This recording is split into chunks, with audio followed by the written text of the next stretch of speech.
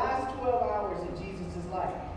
And it starts coming in chapter 14, where Jesus is in this upper room. If you came to Good Friday, you know we talked about the Last Supper. When we talk about communion, we talk about the Last Supper. And Jesus is in this room, and he's at the Last Supper with those closest to him, his disciples. Now the Bible says that he's in this room, and at the end of chapter 14, verse 31, he says, "Arise, let us go from here." In other words, I got to move on to the next thing.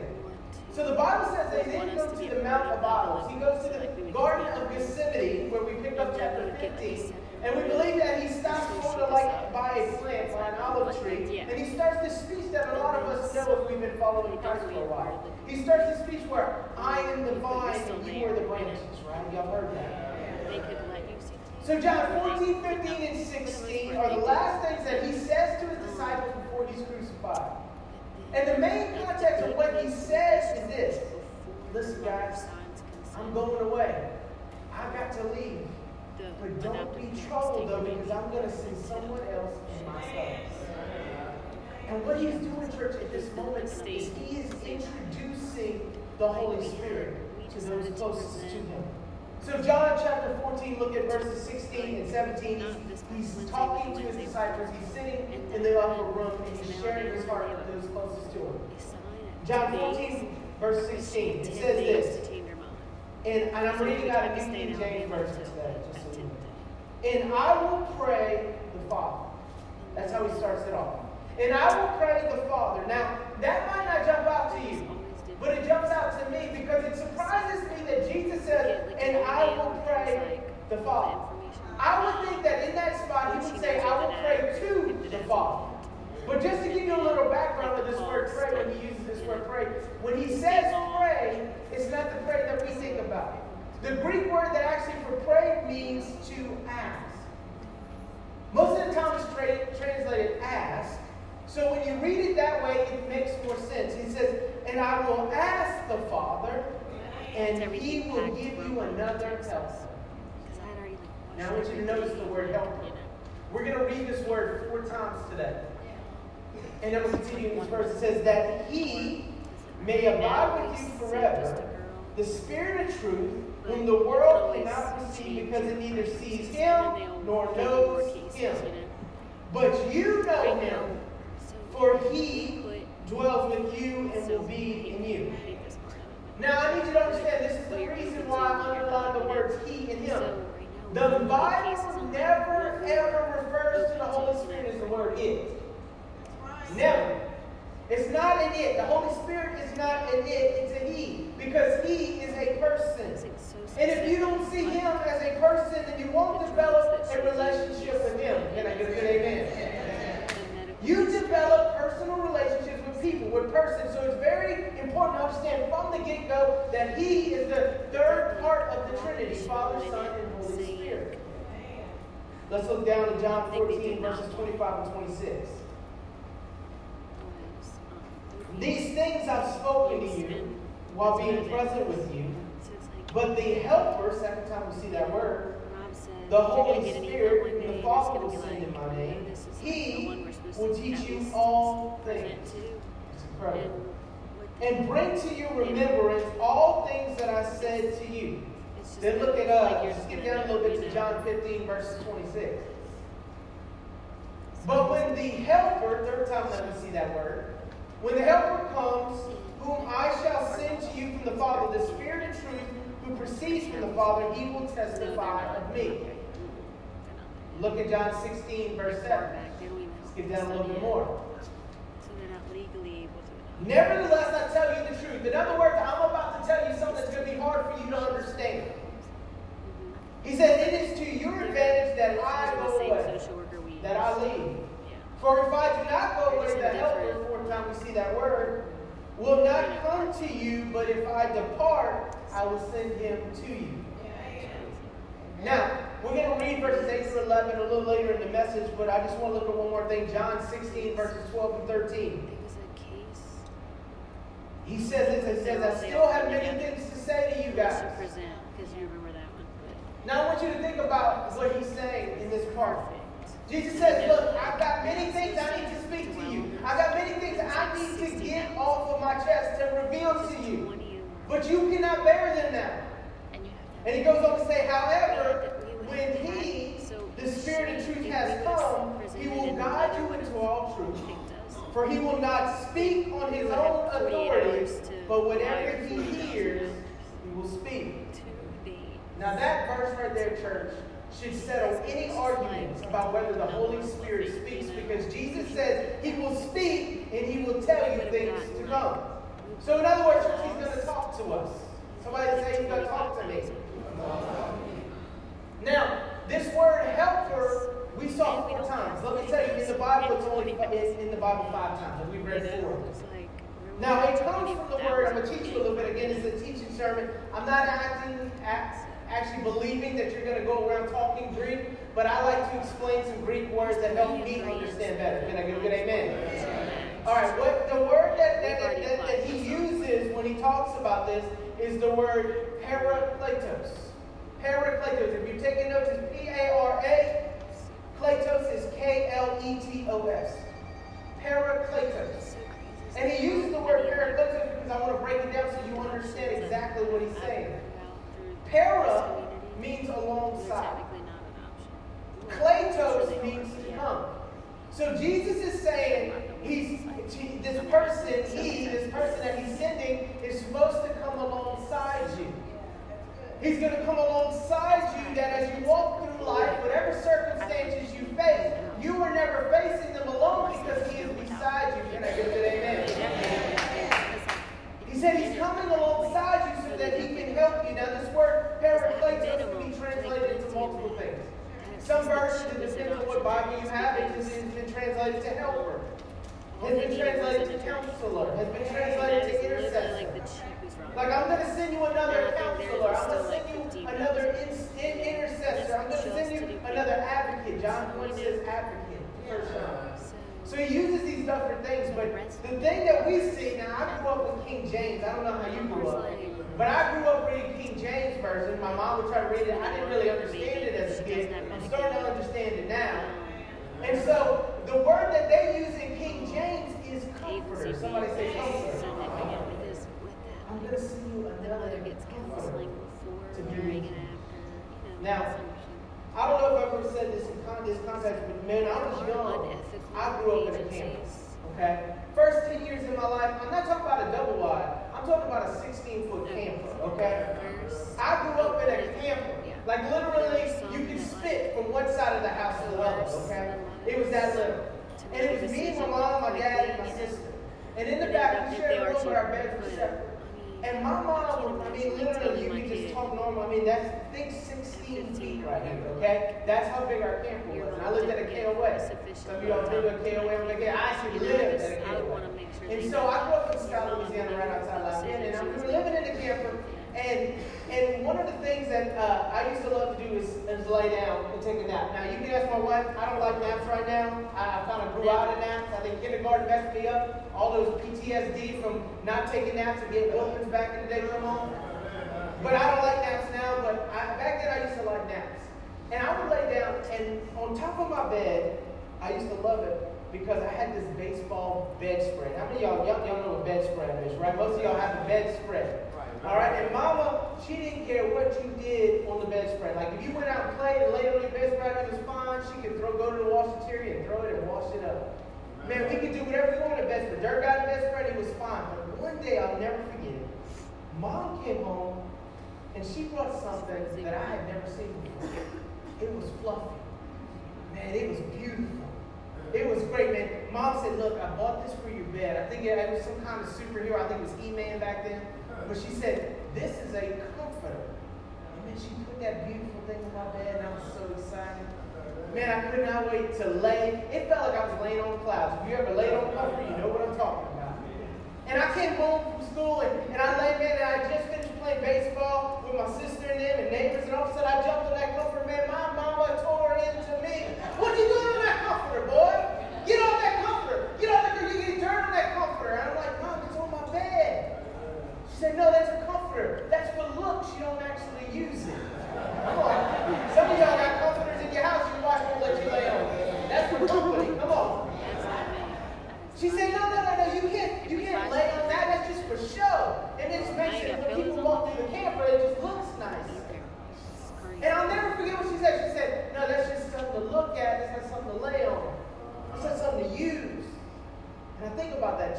think about us, I wonder how many of us have a spiritual comforter that we look at, that we think is just to look at, and it's not to use. Church, let me tell you today, the Holy Spirit is not for looks, it's for use. Can I get an amen? The Holy Spirit that we learn about and we hear about, our comforter, our spiritual comforter, is to empower us and to enable us to live this life. Can I get a good amen? So let me tell you this morning, 3 things that about who He is, the Holy Spirit. The first thing I want you to write down, here's number 1, is He's my helper. He's my helper.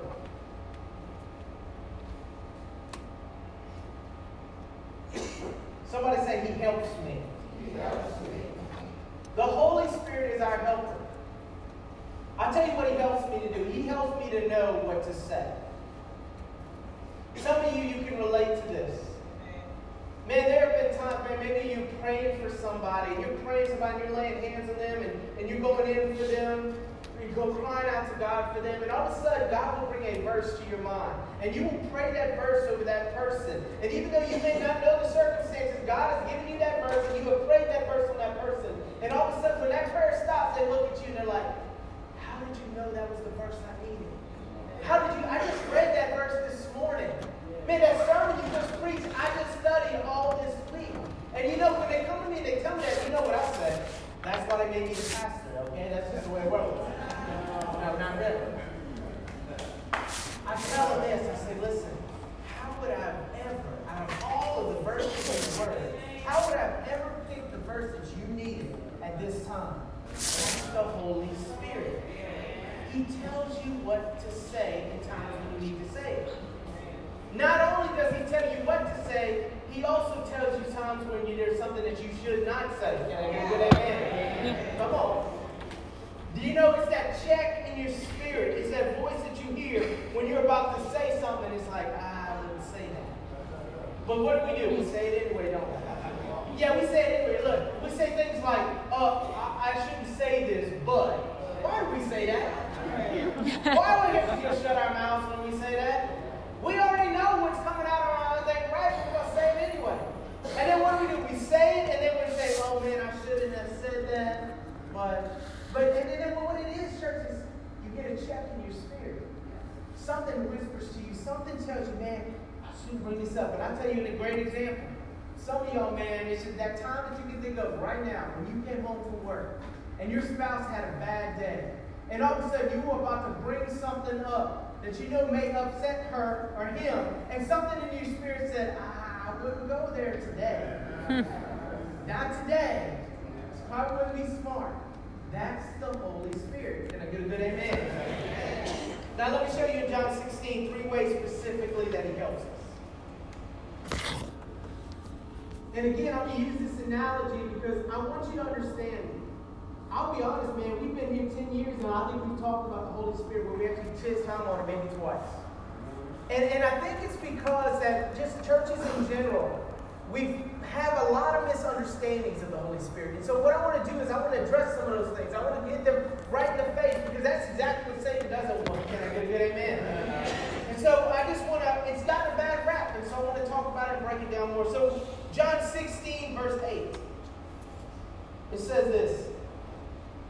And when He has come, He will convict the world of sin and of righteousness and of judgment. So what's He going to do? He's going to convict the world of 3 things. Sin, righteousness, and judgment. Now again, we've looked at these things negatively, but I don't think they can be all that negative. They can be looked at in a different way, because the Bible goes on to tell us, as He tells us these things, He uses the word because, and the word because helps us understand things more. Look at verse 9. He says, of sin, because they do not believe in me. Now, let me tell you why the Holy Spirit convicts you of sin. He convicts you of sin because if you don't understand and believe that you're a sinner, you'll never believe you're in need of a Savior. Can I get a good amen? Because if we can do everything ourselves, why do I need Him? So you can't get saved until you know you're in need of a Savior. So the Holy Spirit convicts us of sin, so we know that we can't do it on our own. We tried for so long to do it on our own, and we've ended up with the same result. And so he convicts us of this sin so that we know that we need a Savior. Now, I've talked about my story of getting saved before. Well, again, growing up in a small town, I got saved in a tent meeting where we did youth group. Now, you've heard me tell this story before that I didn't go for God, I went for a girl, and I ended up finding God that night. And so I went and I went there and I gave my heart to Christ. Now, I will tell you, and I think I feel like I need to reiterate this every once in a while, but I want to let you know that you don't have to be sitting in a church to get saved. Okay? You don't. Alright? You can get saved anywhere. Anywhere. You can be saved in the club, just doing a line of coke. You can get saved in the bathroom. I'm telling you right now, I've heard the stories. Oh my gosh. In the worst situation you can think of, you can be saved there. In that moment. Now, here's the thing is, so many people, man, too many religious people, they go, you got to be in an altar in a church, and you say that is not true. Just like you don't have to die in a funeral home. It's convenient, but it probably won't happen. I'm telling you right now. You can be saved anywhere. But when it comes to my story, I was saved in this tent where we did youth group. Now, let me tell you what I remember most about that night. The thing that I remember most about that night is the conviction. It'll be at noon. Right. Conviction. I wasn't expecting to do that. I went for a good-looking girl that I was saying, if she would have told me to go anywhere, I would have followed her. And I went there and I found conviction. And I found Jesus. And if you've been saved before, you know what I'm talking about. Where you felt so convicted, where you could not believe all of a sudden in that moment, everything comes back to your mind of everything you had done up to that point. Whether it was been going out, sleeping around, adultery, sins that are popping up, that is conviction. That's the Holy Spirit. In fact, 1 Corinthians 12:3 says this. It says, no one can say that Jesus is Lord except by the Holy Spirit. So that means that the Holy Spirit's job is not only to put this conviction on you and make you feel this, the Holy Spirit's ultimate job is to point you to Jesus Christ. To point you to Jesus.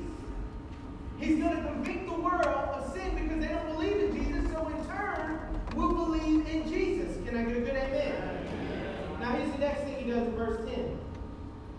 Of righteousness, because I go to my Father and you see me no more.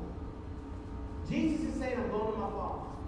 It's time. I got to leave. You're not going to see me around walking with you anymore, disciples. But do you know why? I've got to go be with my Father because I'm going to be at the right hand of my Father. I'm going to be making intercession for you. I'm going to be bringing the two together. You can't have a relationship with Him because of the sin in your life. So what I'm going to do is I'm going to get on the cross and die for your sin so that I can go sit with Him so that y'all two can have a relationship that normally couldn't happen if I didn't do what I did for you on the cross. So you're not going to see me anymore, but I'm doing this for you because I got something better for you. Can I get a good amen? Now righteousness, he says in verse 10, he says, I want to convict him of righteousness. You need to know today that righteousness and righteous living are two different things. Righteous living is important, but that's not what Jesus is talking about here. He's talking about righteousness. And righteousness means right standing before God. We call it, He sees us as white as snow. The sin that we bring to the table, the cross that covered that sin, now God sees us in right standing with Him. Now let me give you another word for convict. Because sometimes people get uncomfortable when you say the word convict. So I'm going to give you another word that I like to use. And that's the word, I want you to write it down, convince. Convince. And this is why I ask you to write that word down as you look at that. Is I believe that if you feel convicted about something, you're convinced in that area that you should live a certain way. You know when something convicts you and makes you feel that way, you know that you should be living better. You should be doing things different, right? He not only wants to convict you of your sin and convince you that you need a Savior, He introduces you to that Savior, and then He convinces you that because you believed in that Savior, you are now in right standing with God. So that's a pretty good conviction, isn't it, church? But so many of us struggle with this. So many of us get the first part. Man, I walk into church and then I receive him and I feel so guilty. My week goes throughout the week and I feel guilty. And you just put this guilt on your shoulder. I can't believe I messed up. I can't believe I went and did that. I can't believe that I said that to that person, even though I'm supposed to be different now. And we're convinced of the conviction of our sin, and we stop there for some reason. But the Holy Spirit says, hold up. I've introduced you, the sinner, to the Savior. Yeah. And now that you have the Savior, I need you to be just as convinced with your sin that you're standing in, or you think is covering you up, and think is making you smell bad. I need you to be as convinced as that, as convinced as I've covered that. White as snow is no more. It is gone. And when you stand before God, He don't see you. He sees Jesus Christ. Somebody say convinced. Convinced. Y'all getting something from this? Yeah. Verse 11. He says of judgment, because the ruler of this world is judged. He says the ruler of this world is judged. Now you need to know at this point, the ruler that he's speaking about is Satan. He is talking about Satan straight up. And he says this in John 12, verse 31. And this is how we know. He says, now is the judgment of this world. Now the ruler of this world will be cast out. Then we jump to John 14:30. He says this, I will no longer talk much with you, for the ruler of this world is coming, and he has nothing in me. So we know that he's talking about Satan in these scriptures. He's telling him, listen, guys, listen. Satan is about to be dethroned. I'm about to do something, man, where I'm going to take away all his authority. I'm going to strip him and make a public show of him and take away all the authority he has, and I'm going to take dominion back, right? Because of what Jesus did on the cross. So let me tell you how we misunderstood the Holy Spirit. This is what we read as believers. For so many years we've read this. We say, you know what? The Holy Spirit comes to convict you of. We read that scripture of sin, of righteousness, and judgment. But this is the way we've understood it. Now that you're a sinner, you better turn to Jesus, or you're going to turn or burn. Now that you're a sinner, now you're doing all those things wrong, you better run down to these altars because you're not living right and God's mad at you. And we have this attitude where we have beaten men, especially from the pulpit, we have beaten people down because we try to make them believe what we think we believe or what we have misunderstood about the Holy Spirit. Yeah. And people no longer want to walk into churches anymore because they've been beat down when they get walked in. And so this is truly what it should be, church. That is not of God. This is really what he's doing right here. The Holy Spirit comes to convict you of your need of a Savior. The Holy Spirit comes to tell you that you can't do it on your own. And once you accept that Savior, he convicts you that now, he convinces you that you are now in right standing with God. And now that you're in right standing with God, when God sees you, he convicts you that Satan, what he's done with Satan in your life, he has removed all authority away from Satan over your life, and he has no more authority over you. That's what he wants to convict you of. We've got to stop being beaten down and being in our sin and worried about what we're doing and then just beating ourselves up. When God is like, I've already covered it. Why are you walking down, weighted down when I've already handled this fight? Imagine guys walking into a ring after a major fight, a boxing fight, and the fight is over, and you get in the ring and say, come on, I'll take them on, let's go. The fight's already over. You're too late. You wouldn't win the fight anyway. Somebody say, you already won the fight. Come on. He's my helper. He helps me. The second one that he is, the Holy Spirit, he's my friend. He is my friend. And let me tell you, he is not weird. He is not weird. He's my friend. I know he's not weird because he's my friend. And I spend time with him. Now here's a problem we've seen coming up. If you've been a believer, maybe you just see it on TV. What happens is we see people that say they're following the Holy Spirit, they're doing weird things. Let me tell you, you take the Holy Spirit out of that, they still be weird people. Can I get a good amen? They're just weird people. Come on, there's a survey out right now that says 1 in 3 people are weird. If you don't believe me, let's do something right now. I want you to look to the person to the left of you and really stare them down awkwardly. Look at it good. Look to the person on the right of you now. Come on, look at them good. Stare at them awkwardly. All right, now listen. If neither one of them look weird, I'm sorry. It's you. It's you. I'm serious. I'm serious. Now I'm just playing. It's not playing 3 people. It's 1 and 2 people. It's okay. But hear me, church. I want you to get this. You can listen and follow the Holy Spirit and be a normal person. You don't have to be weird. You don't have to be goofy. I think about growing up again in a small town, man. I grew up and we knew I was going to a church and we knew I was actually going to Catholic. I grew up in a Catholic church. And we knew that there was 2 churches in our town that followed the Holy Spirit. We called them the Holy Spirit churches. Now the first church that followed the Holy Spirit, man, it was weird. The women wore way too much makeup. Way too much makeup. Okay? Way too much makeup. Now, that was the first church. Now, the other Holy Spirit church did just the opposite. None of the women wore makeup at all. You better not bring makeup in that building. And listen, as a young boy, I'm like 8 years old, 9 years old, trying to understand a little bit about God that they teach you in Catholic church. And I'm trying to understand this. And then let me tell you how Satan twisted that for me as a young man. All I knew after seeing those 2 things, all I felt was that if I followed the Holy Spirit, either way I was going to marry an ugly woman. I'm just telling you. I'm serious. I'm just serious. That's what I got out of that. I'm serious. I mean, we laugh about it. Oh my But I just gosh. want to show you, church, that I want to show you something. Satan will twist things to keep you from accessing what God wants you to access. Listen to me, I'm not trying to make fun of any conviction at all. I need you to hear my heart.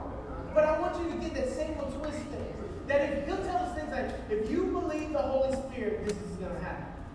And what he'll do is he'll keep you away from it. But we've got to stop allowing him to keep us from it. We've got to access everything to the fullest. Besides, who do you think made you scared of the Holy Spirit in the first place? Satan. Think about it, church. Think about the first church. Think about it. The Holy Spirit fell, the Bible says in the book of Acts. They received the Holy Spirit, and they had thousands saved in a day. They healed the sick. They cast out demons. They raised the dead. And they turned the world upside down. The power of the Holy Spirit did that, not these talented people. The power of the Holy Spirit. And I think about it, so when the Holy Spirit, the revelation, the understanding, the Holy Spirit was returned to the church, I would say, I mean, everybody knows about Azusa Street and those revivals and that kind of thing. Billy Graham went around, man, traveled the world, and God moved through him. But really, the church didn't start talking about the Holy Spirit again to the late 1900s, early 2000s. And they just started to get people in a place where they wanted to know more about it. They wanted to understand him. And I think Satan knew that. And he says, I got to mess this up. I can't allow this to happen. So what did he do? He created all this controversy.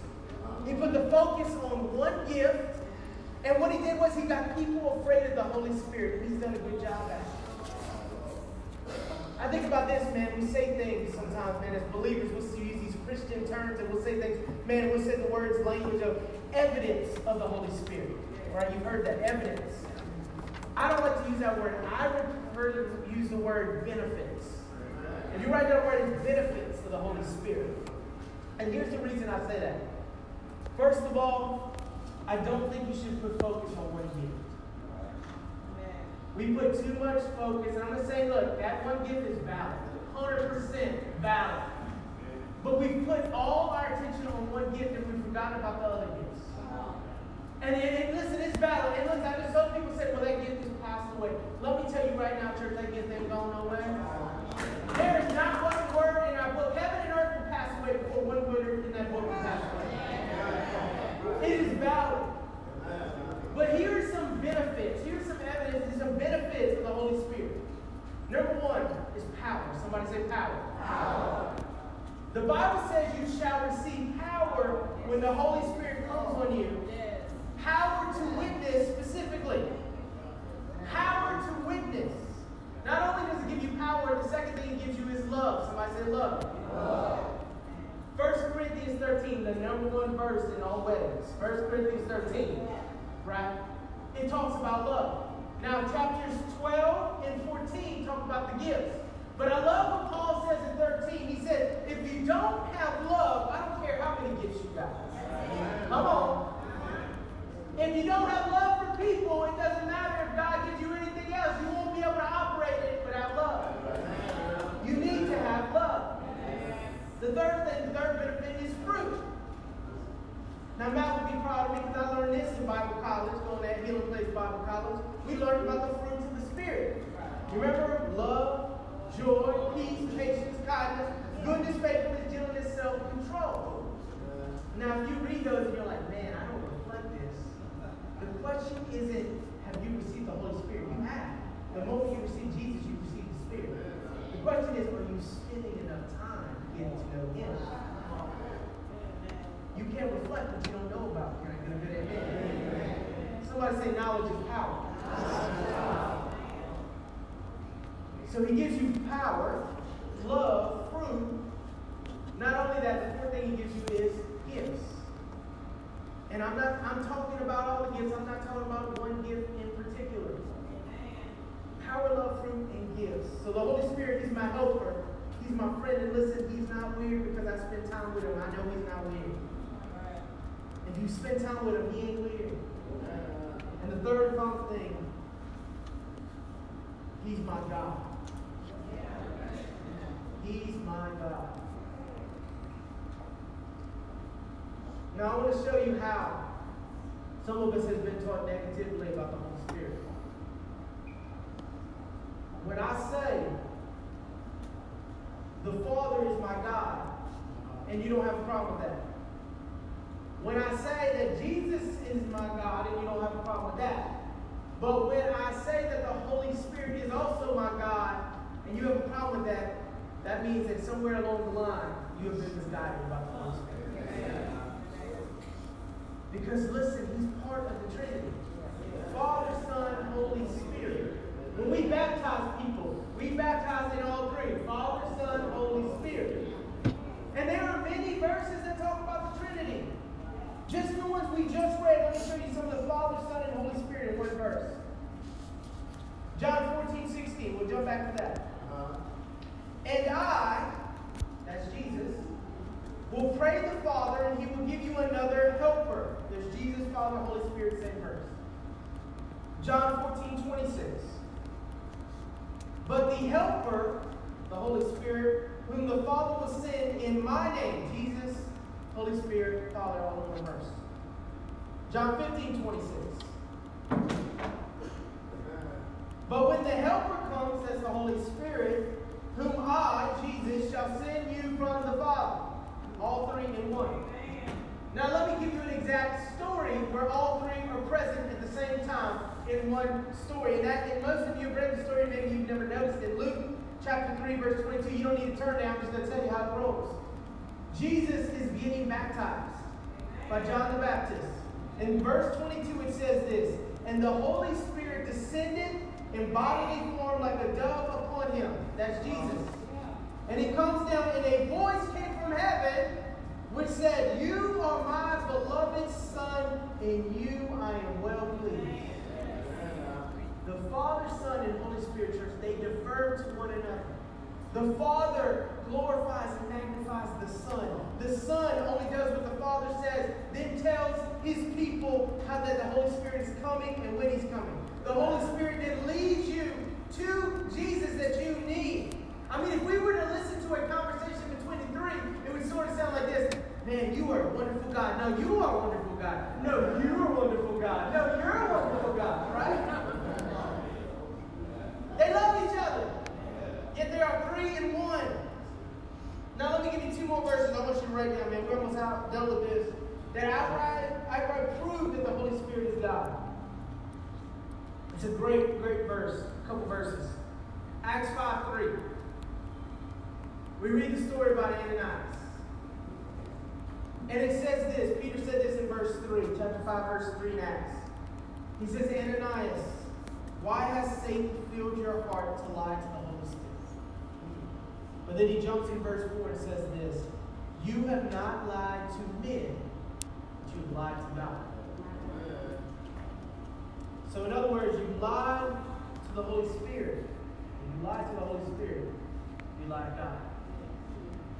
Now listen, church, I've met people, and you probably have too, outside of this denomination, that have told me, you need to be very careful about listening to people who talk about the Holy Spirit. And listen, I'm not here to downplay any other denomination or bash them or any of that stuff. But I'm simply saying, there are people that are going to tell you things like that, that have said these things to me, that were simply just taught incorrectly about the Holy Spirit. And here's the problem I have with this, and I'll be honest with you. If we believe what we just read in the Bible, that the Holy Spirit is God, what are these people actually telling me? They're saying, Terry, you need to be careful about those people who talk about God. That's twisted, church. And that's messed up. And we can't walk around not accessing something that's been given to us as children of God. Let us not walk around ignoring and just looking at the spiritual comforter in our life, not being able to use it at all. I want us to be a people that I want to be a person that accesses everything that God has given me permission to access. You know, can you get amen? I want to use every tool He's given me, every weapon He's given me. I want to know that I have access, and that when I have access, I can get in. I don't know if you've ever had access to something that you didn't know you had access to. Maybe you went to a concert and got backstage. Maybe you went to an event and sat closer than you thought you would get to sit. Maybe you sat in a room with people that you never thought you'd be in a room with, but God has placed you there in that room. Come on, we got to take access to what He's given us access to. Somebody say, I got access. I got access. So let me close with this. I'm telling you today, we're learning about who He is. Next week, I'm going to talk about, man, does He baptize? And what does that look like? I'm excited about that next Sunday. So you don't want to miss part 2 of this. But I want to close with this. And as I close with this, I know you've been taking great notes because I've been watching. And I've been paying attention. And I've been seeing some of y'all, man, y'all have not barely looked up. And that encourages me because that shows me that you're here more than just about a Sunday. You're taking it home to allow it to really reflect on your life. But I want to read something to you. It's a commentary I read on the Holy Spirit. And as I read this, I want you to go ahead and put your pens down.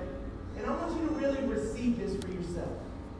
Receive that for your life. Because it's easy to stand up here and say all this is for them, but we never sometimes really reflect it on us. And so as I read this commentary, I want to let you know what the Holy Spirit does for you and for I. The commentary said this as we close. The Holy Spirit intercedes through us on earth. The Holy Spirit calls and qualifies ministers for their work. It is the Holy Spirit who makes them overseers over the flock.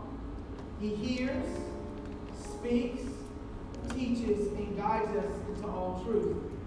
He glorifies Christ, receives from Christ, shows us Christ, and brings all of Christ's words to our remembrance. It is better for us that Jesus has left so that He could come.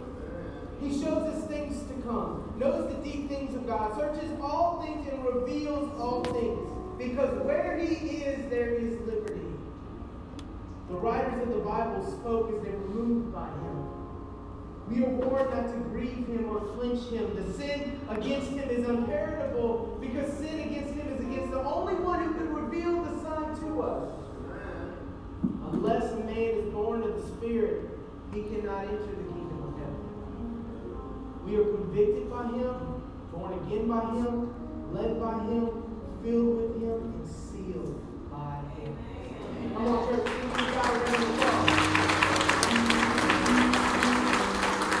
That's who the Holy Spirit is. Now I'm going to leave you with one more thing before I pray. There was something that happened a couple years ago, and I just want to share with you. It was a Sunday just like today. It reached the end of the sermon, and I knew God had put on my heart. The Holy Spirit had showed me, hey, you need to do an altar call today.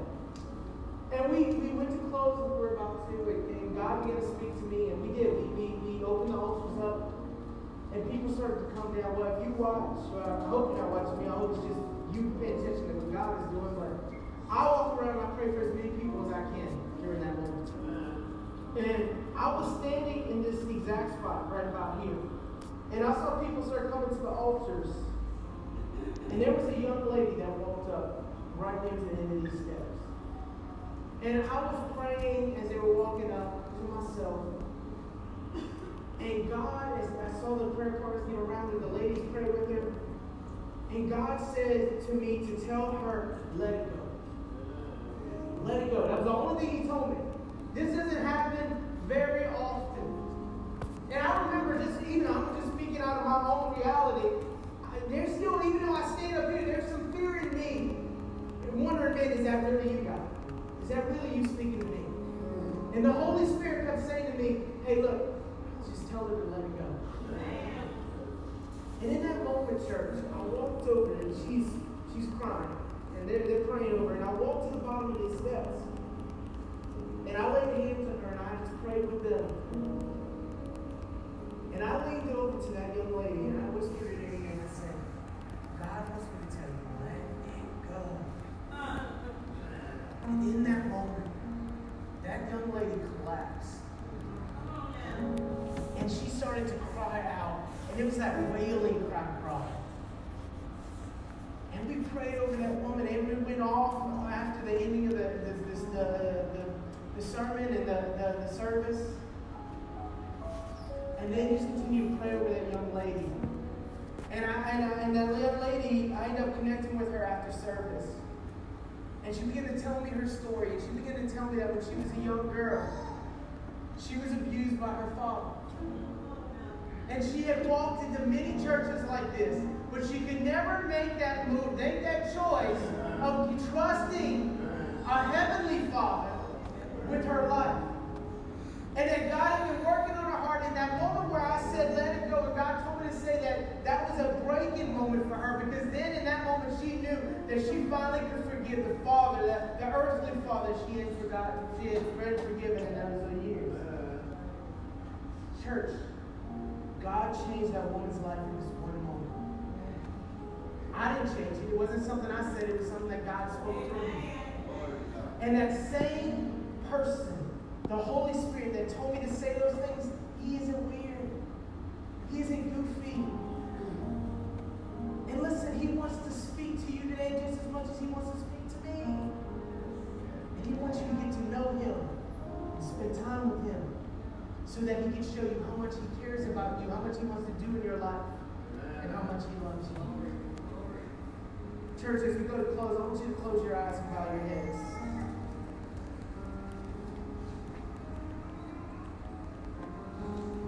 As you close your eyes and bow your heads, church, I want you to, if you're fiddling with something, put it down. I don't demand much, but if you could do that for me, do it for Him. Put it down and just give Him these couple minutes. And I want you to ask God. You don't have to ask God a lot. If you want to, great. But I want you to ask Him, ask Holy Spirit, what are you speaking to me through this message today? What are you trying to show me? What are you trying to tell me? Are you trying to tell me I need to give more time with you because I'm not giving you enough? Are you trying to tell me that you just want me to feel your love? Are you trying to tell me that I'm important enough to you that you would want to spend time with me? That you see me in my filth, you see me in my sin, yet you can introduce me to a Savior that can cover all that? What are you speaking to me through this message today? Church, at this moment, as you close your eyes and bow your heads, I want to ask you, maybe there's somebody in here you don't know Holy Spirit because you don't know Jesus. You've never really committed your life to have a personal relationship with Him. And so to even think about the Holy Spirit, you first got to do that part. But today you're willing, man, I want to give it a try. I may not know everything about it, But I know that I keep trying things on my own and it ain't working out. And to know that somebody died on the cross for me, to know that somebody loved me, I got to just at least give it a try. And that's you today, church. If you say that's me, I want to receive Christ as my personal Savior. I want to know more about this Holy Spirit that you talk about. If that's you right now, without anybody looking around, I want you to lift a hand.